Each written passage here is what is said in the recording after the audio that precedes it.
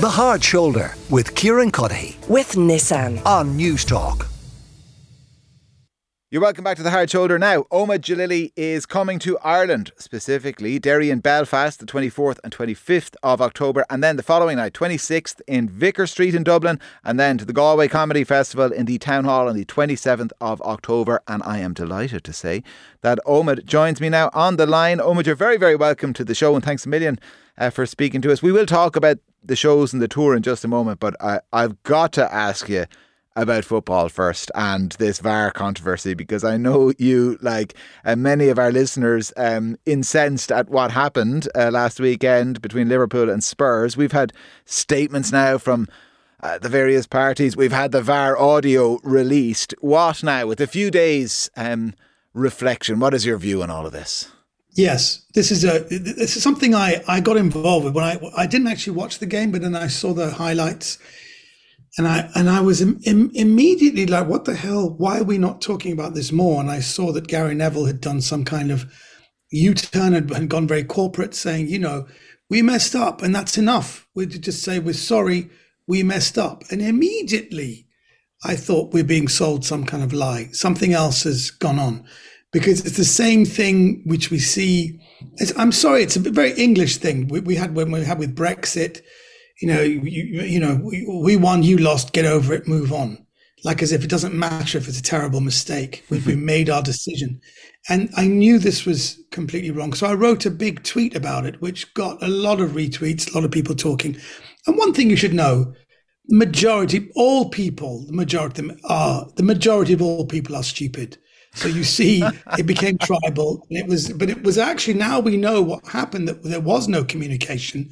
A perfectly good, and this has never happened before. People say, oh, it's happened before, but no, it hasn't. This is unprecedented. But I think what is really rankling me is that in the rules, the referee, there was a misunderstanding, but they carried on playing as if the goal was not given. And they said, it's the law is that if you've played a few seconds on, it's too late. The law says it is too late. And that is the thing that rankles, this whole idea that you've made a mistake, but it's too late, we move on. There's no like, oh, ho, ho, ho, ho, whoa, there's a goal here. Doesn't matter if it's given 10 minutes later, you go back and you give the goal. All this stuff, it feeds into a certain society, which is all about, what we want, kind of immediate physical pleasure, and we want immediate, we just want to enjoy things in the moment. And if you've missed it, we move on. People don't think about justice. They don't think about what is correct. And we're living in a post-truth world where we are sold alternative facts.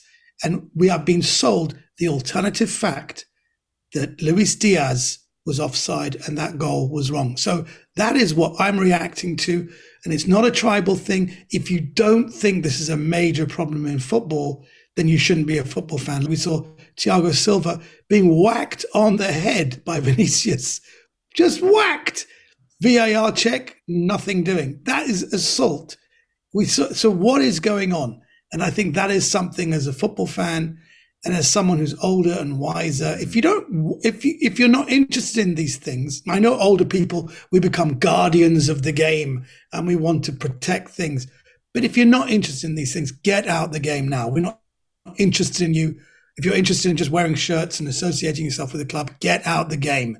You shouldn't be even commenting on Twitter. That's what I feel about it. I don't know what you think. I find it fascinating, the idea of how tribalism, and tribalism is part and parcel of football. I know it has been. Yeah. It's one of the selling points. I mean, down through the terraces, going back kind of decades and decades and decades. So that's not new. But that the toxic tribalism, or the idea that when an injustice has been perpetrated, that you wouldn't be able to stand back and say, all right, well, that was an injustice. Maybe I'm biased as an Arsenal fan, but that Arsene Wenger could stand back a few years ago and say, well, listen, we'll give a replay, all right, in that match, because, Kanu and Overmars shouldn't have gone ahead and knocked that ball in against, was it Sheffield Wednesday? They played in a cup game and they didn't give them the ball back after a throw-in where the ball had been kind of intentionally kicked out. And, there was an ability to stand back and say, all right, okay, listen, that was wrong. But now that we find ourselves in a society whereby you can celebrate an injustice and not even try to wrap it up as anything other than an injustice, but celebrate that injustice because it didn't happen to your tribe. And that is the sickness in our society. That is, immediate physical gratification. That's immediately not trying to, it's like you've crashed a car and someone's killed your family. Sorry, I made a mistake. We've got to move on. We made a mistake. We move on. That doesn't, no, you need answers. I suppose people reacted to the very extreme example I put with air crashes and looking at the black box recorder, because I couldn't think of, in the moment, I couldn't think of another analogy. Someone said, really? You're comparing this to an air crash? I said, yes, sorry. Maybe I should have said the Nuremberg trials, that they were trying to find some audio to put some, nuts to put Hermann Goering away. So I used a different analogy, which was even more extreme. But I think that that sense of justice not being served is something, I think, in the post-truth world, with the whole thing of Brexit and Trump, I think that all us older heads are thinking there's a real rot in society and we have to stop it, and it's being pushed along. When you look at all those Twitter accounts, they're all they're idiots. These people are pushing it, and it's not true. And actually, all the experts now have said, even Rodney Marsh thinks the game should be played again. Even Rodney, I'm not saying it should be played again. I'm just saying that we should be looking at this, investigating it, and replaying the game should not be off the table. And do you see then comedy in that post-truth world as an escape from the kind of relentless nature of it, or as a vehicle to kind of shine a light back on it? I think I've always seen comedy as never being an end in itself. It's a means to an end. And we're using comedy to shine an even bigger light on something. And I think that's what I've tried to do when I've been dying to come to Ireland to present, I suppose, 60% of a show that I was touring, which finished in December of last year. It's moved on now. We're talking about other things. So I think it's a better show, but I've been dying to talk about, you use comedy to shine lights on how we're living in a world where we have alternative facts. We have, it's basically, we're trying to recover from this whole Trump Brexit nonsense where we were all told lies and gaslighted. So I think, comedy is a great way to attack it and have a good time, because at the end of the day, we're human beings. We love fun. We love to enjoy ourselves. And I come from Iran, where we have an Islamic regime that is so anti-human, anti-fun, anti-laughter, anti-dancing. So I come with all guns blazing when it comes to entertainment. You've done enough of these now, Omid, to know this is the part, because you mentioned coming to Ireland there, where I have to ask you a question about, find some connection with Ireland, get Omid to say something about Ireland. You actually lived in Ireland. You studied in Ireland. Yes.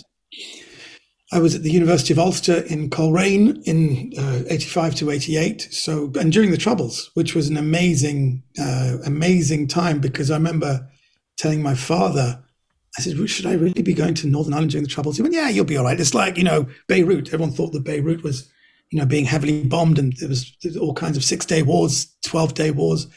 But when you go there, it's actually quite nice. But actually within the first 2 days, I was called a Fenian Turk.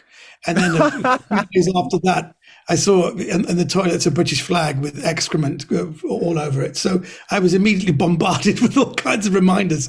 There are the Troubles going on, yeah. Someone pulled a gun on you on the beach, is that right? Yes, Portstewart Beach, a gun was... I not just pulled a gun. Amazingly, I found out that I was living on the prom, near the prom, just behind the prom in Portstewart. And my landlady was the mother of the comedian Jim Owen, which I now found out about. So Jim Owen's mum was without knowing who he was, she was my landlady. And I used to go throwing stones into the sea. And it was a time of heightened tension. Someone shouted at me, and I went back and I had stones, and I was threatening to throw stones. And they said, geez, boy, you better run. He's got a gun. And I said, oh yeah. And the guy came back and started taking shots at me. So it was incredible. And I reported it to the police the next day. And I did not report it to the police. I reported it to my professor, who said, just be happy that you're alive, because if we tell the RUC, someone will find out that, and they will come and get you. So just put this down as a story you can talk about. I would give it about 10 years. He actually said, give it a few years. Maybe when you left university, don't even talk about this. So I've broken my silence now. I can talk about it now, because I can safely say that they're not going to come after me now. It's Jim Owen, would you believe, is going to be on the show here on Friday. So wow. It's like the 6 degrees of separation. I don't know what we're down to, 1 or 2 degrees of separation. Yeah, he's a great comic as well. I was so delighted. We were both so delighted that I found his mum was my landlady.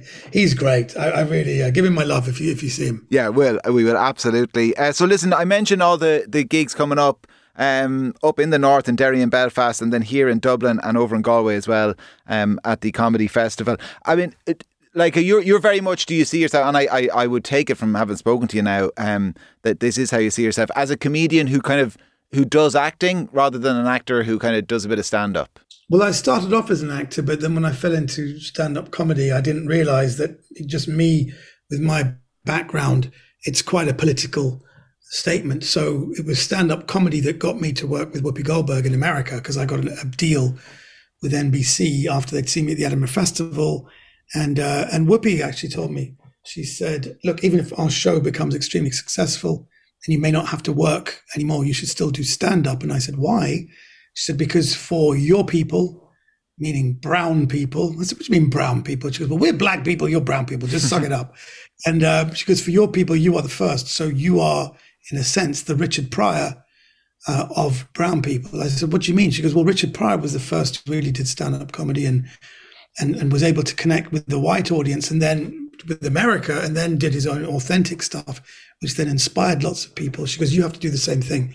You've got to keep going, keep being better and better until you feel you've inspired enough people. And actually, I'm so happy to see people like Guz Khan, who does Man Like Mobeen. You've got Ramesh Ranganathan, a lot of people who send me lovely messages and they call me the OG just by dint of the fact that I was the first. So, and so in a sense that is, with all the responsibility that comes with being the first, I would like to think I've become more mature in my approaches to comedy. I still hope it's funny, but it's not the crazy Tasmanian devil I used to be on Live at the Apollo.